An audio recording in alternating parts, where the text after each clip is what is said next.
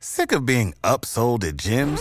My guy, you're currently a base member? For $90 more, I can upgrade you to our Shred membership. For $130 more, you'll be a Swole member. And for just $300 more, you'll reach Sweat Platinum.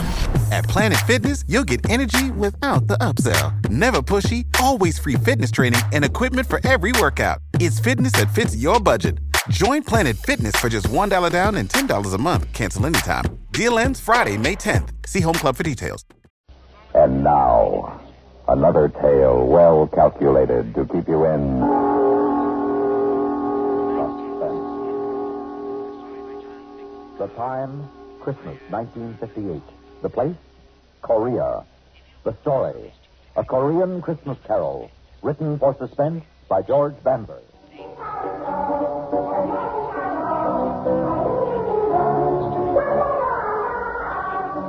Sounds good, doesn't it? You hear kids singing, I mean. I can't understand the language, but I know what they mean. They sound so fresh and full of promise, almost as if they knew. But then I'm getting ahead of myself. The name's Connolly, PFC Larry Connolly. I'm a soldier in Korea. I was sent here just about a year ago, this time. That's where this strange story begins. Christmas, 1958.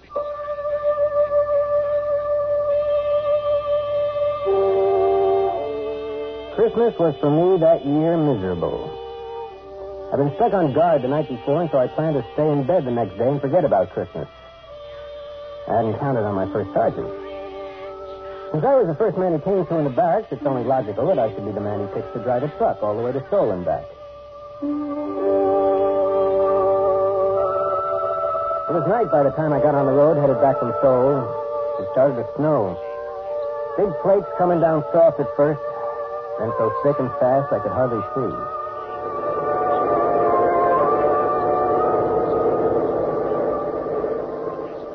I was just over that first range of mountains.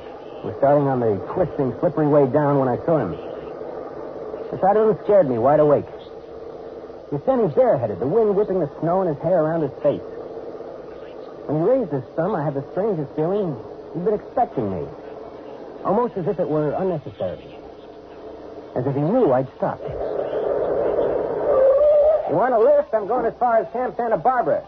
Where's that? You mean, where's that? Everybody knows where Camp Santa Barbara is. Don't stand there with the door open. Hop in. All right. Well, you picked a lousy place to hitchhike. It didn't stop. Oh, thanks. What happened to your gloves? Your hands look half frozen. Gloves? Well, I must have lost them. Must have, don't you know? Yes. Yeah, sure. I must have left them laying on the counter of the PX back there. Were your hat back there, too? No. I lost my hat in the dark. I fell. I suppose that's why your uniform's muddy and your jacket's torn. Oh, yes, that's right. Of course. I was walking along the edge of the road and I slipped in the dark. And I slid halfway down the embankment before I could stop. I see you managed to hang on to your bag. Oh, yeah. I can't afford to lose that. It's important. I'm late as it is. What outfit you from? 3rd Recon, 7th Division Infantry. Infantry? No artillery up this way. The infantry stationed about 7 miles back. You're heading in the wrong direction. Yeah, well, 3rd Recon is a special detachment. We're off in the hills. All by ourselves. It's just off this road. I've heard of it before. My name's Connolly. Larry Connolly. What's yours? Oh, thanks. Mine's Richard Dombrowski. Good to know you, Dombrowski. Hey, look, if you can let go of that bag long enough, I'll let you wear my gloves till your hands warm up. Oh, no, thanks. That's all right. I'll put them in my pocket. Say, is it okay if I set my bag on the floor? Oh, sure, no sweat. Mm-hmm. Say, you don't have a cigarette, do you? I'm fresh out. Well, I don't know. Wait a minute. Yeah, here's some. Let me light it for you, though. You watch the road. I saw a whole truckload of troops disappear over that curve up ahead. Killed all but 2. Yeah? When that happened? 1951. 1951? Yep. You were here when the war was on. I guess you could say that. Tell me, Dombrowski, what were you doing Christmas Day?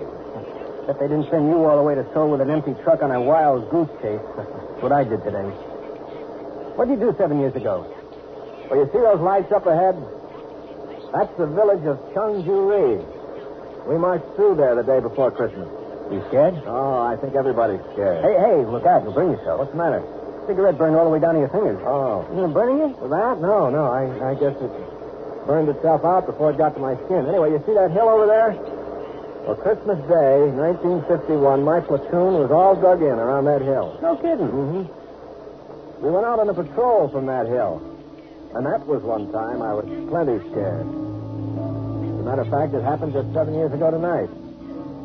It hadn't snowed that day, but there was snow on the ground. I can remember because the guys were joking that at least we had a white Christmas. And what a Christmas it was.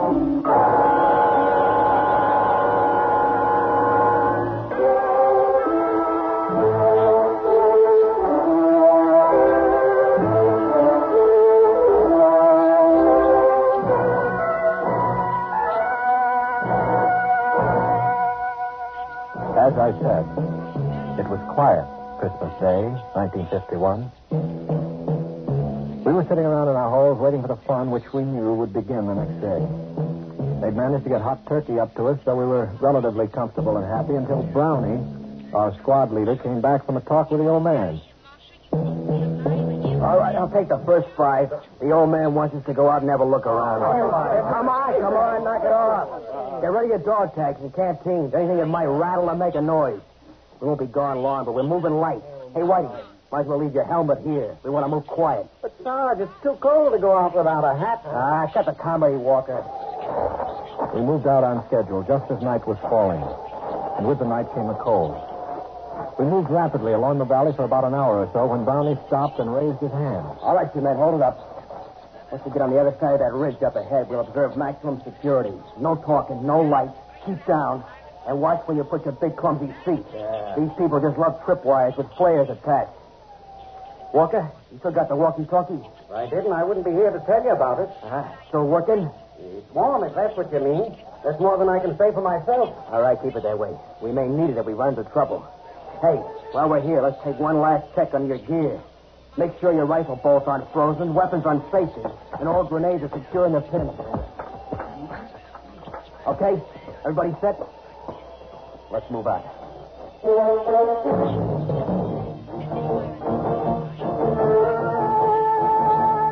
And so we did move out. The young one felt light in my hands, like I'd never realized how light and easy it was to carry a rifle before. The going was easy. The rice paddies were frozen over and covered with snow, and we stepped carefully between the clumps of rice stubble left over from the last harvest, so the dry straw made no noise. We walked steadily, quietly, maybe 200 yards without a sound, regularly stepping up and over each low rice paddy wall as we came to it, each one bringing us just that much closer to the top. And then it happened.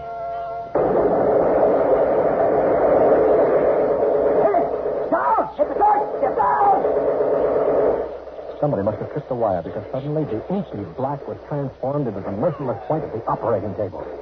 Everything seemed stopped and slowed down, just like an old movie before the projector blows up. I could see the other guys, the hills, and the deadly winking fires of the guns. And then we fell down to the protection of the earth. And some of us fell with metal in our bodies. Crawl, you wait. Crawl to the mud side. Hold it. Can't hit us there. And we crawled, digging our knees and fingers into the frozen mud until they were bruised and torn. We crawled closer to the ground and faster than we ever had before. We crawled to the sanctuary of a foot-high mud hill. Keep your head down. He got his pin. Went about 150 yards to our front.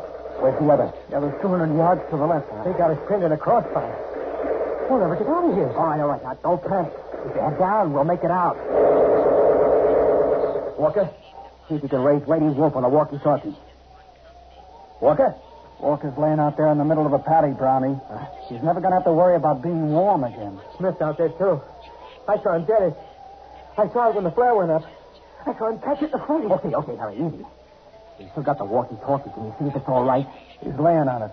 It's hard to tell. Whitey, that flare is going to go out mighty quick. If a man was fast, he could probably streak out there and back before they put up another one. We can use that walkie-talkie to call up some artillery to get these Martians off our back. I can't, Brownie. I must have been hit. I can't move my legs anymore. I can't even feel them. Easy. Are you bleeding bad? No. Harry, you all right? As far as I know. Stevens? Sure. I'd like to take a whirl at that walkie-talkie. Wait till that flare burns out. It's dying now. Just a few more seconds. Go. By the time the flare lit the sky, Stevens was halfway back, the walkie-talkie dangling from his right hand. So forth in midair, some huge invisible hand slapped into the ground. I'm hit. Oh, God, I'm hit. Quiet. Where'd they get you? I'm hit. Look him over, Harry. They busted his arm. See any other places? No, I guess his arm. Wrap a dress in a rat and butt that inside his jacket. Hand me that walkie-talkie. No good, Brownie. The walkie-talkie smashed. What? It's useless. We're going to have to move out of here fast. Well, how are we going to pull out? We can't crawl back down the patio. They'll slaughter us. All right, look. We'll move along the dike to the edge of the rice paddy. From there, we can duck into the underbrush and move back down the mountain. We'll never make it. They'll spot us when we try to make it across the clearing to the underbrush. They'll swing their guns around. We got to try it. We can't stay here. Stevens, can you crawl? Yeah, I can make it. Okay, now you lead off, and I'll follow you. I'll crawl backwards and pull Whitey along behind me. Whitey? You heard me. But we'll never make it. Quiet. All you have to do, Harry, is follow along behind and pick up the pieces. Take his weapon. It'll make him lighter. Keep your hands off me, Harry. Come on, Whitey. We haven't any time to fool around. I'm not fooling. I'm not going with you guys. Come on. You lost too much blood already. That's just it. Like you said, Brownie, it's only a matter of time. You can't get anywhere with me. You'll never even get past the clearing trying to drag me across. You're smart enough to know that, Brownie. You'll be tough enough, even with two good legs. We're not leaving you here. That's what I figured you just say, Brownie. I'm still in charge here. I figured you'd say that, too. Brownie, you see this grenade? It doesn't have any pin in it. The only thing that keeps the spring from taking the clip off is my hand. Now get out of here, Brownie, before I let it go. Oh, why do you want me to let loose of this grenade? Now pop that BAR up in the dike in front of me. And scatter the clips so I can get at them. I'll wait until you guys get to the edge of the patty before I open up. Look, baby. I'm still holding the grenade, Brownie. Time is running out. You're going to have to hurry. I feel like I want to fall asleep, and I don't know how much longer I can stay awake. Just wish me a very Merry Christmas and beat it. Merry Christmas, Whitey. All right, you guys, what are you waiting for? Let's move out.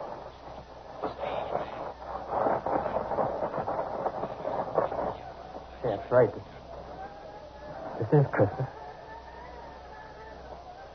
Oh, little town of Bethlehem, how still we sleep. What's the matter? Don't you people like Christmas carols? Oh, machine gun fire always was better getaway music than Christmas carols. Above thy dark and dreaming.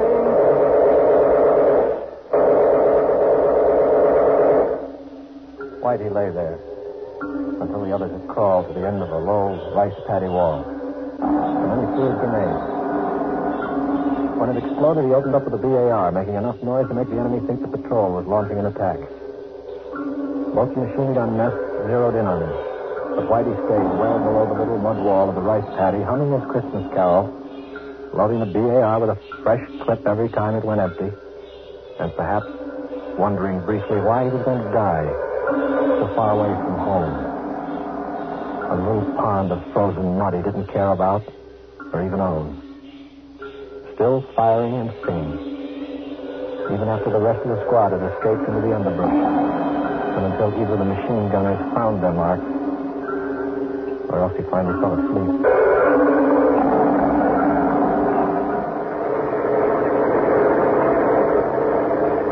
Gosh, he was quite a guy. No, I guess it was just a detail that had to be done, and he had to do it. Well, there's my stop right there where that little road turns off up ahead.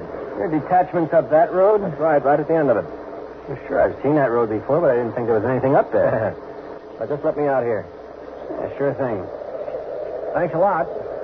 No sweat. Say, if you ever want to look me up, remember my outfit's all the way up at the end of this road. I'll be right up there. Okay, I'll drop in sometime. Right. So long, and thanks again. I drove off figuring it'd be a very cold day in Korea before I ever looked him up. Such a weird guy gave me the creeps. I got about 5 miles down the road when I discovered he left his bag sitting on the floor of the Deuce and a Half. Took a lot of arguing with myself, but I decided that the only decent thing I could do was to swing around and take it back to him. Besides, maybe I could stop in the orderly room and check him out. Find out what his story really was.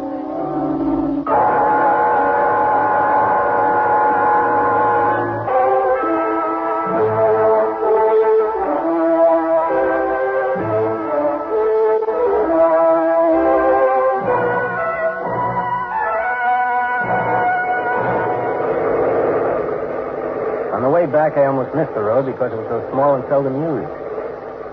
I drove up it for about 10 minutes. I was beginning to wonder if I hadn't gotten the wrong road after all. As I passed no other vehicles or GIs or anything to indicate there was an infantry company around. Just when I was ready to turn back to the main road, I saw lights twinkling up ahead from what looked like a couple of Quonsets. It seemed impossible that an infantry outfit could be housed in 2 Quonsets, but I pulled a deuce and a half to a hole outside the gate and cut off the motor. I picked up the AWOL bag, got out of the truck, trying to figure out which one was the orderly room. I walked across the hard-packed snow of the yard to the first Quonset. I still couldn't figure it out. Light and warmth seemed to pour from the windows along with the music I remembered from somewhere, but couldn't quite understand. I stepped up to the first window I came to and looked inside. There were kids all over the place, kids of all sizes and descriptions, kids just old enough to sit by themselves, kids just losing their first teeth, some just starting their teens. I stood in the snow spellbound, just watching them sing. Finally, I tore myself away and headed for the front door, eager to be inside. A plaque made out of the howitzer shell stopped me. In the faint light, I could just barely make out the words engraved on the polished brass. But finally, I read it all. It said, "This orphanage has been erected and maintained in the memory of Corporal Richard Whitey Dombrowski, who somewhere north of the village of Chungju-ri, Christmas night, 1951, willingly gave his life that others might live." Suddenly, I didn't know where I belonged anymore. The AWOL bag dragged at the end of my arm like a 1,000-pound weight. I could figure what was in it, but I tore it open anyway. The bag full of candy, soap, and toothpaste and gum shined up at me, looking as rich and rare as frankincense and myrrh. I closed the bag, laid it up against the door, close, so they wouldn't miss it. And then I banged on the door as loud and long as I could, until I was sure that they heard me. And then I ran. I ran back down the road to my truck as fast and as hard as I could.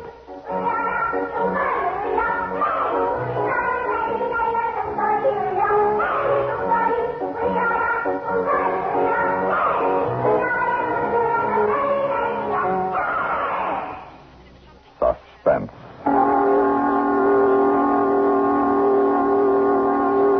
You've been listening to A Korean Christmas Carol, written for Suspense by George Bamber.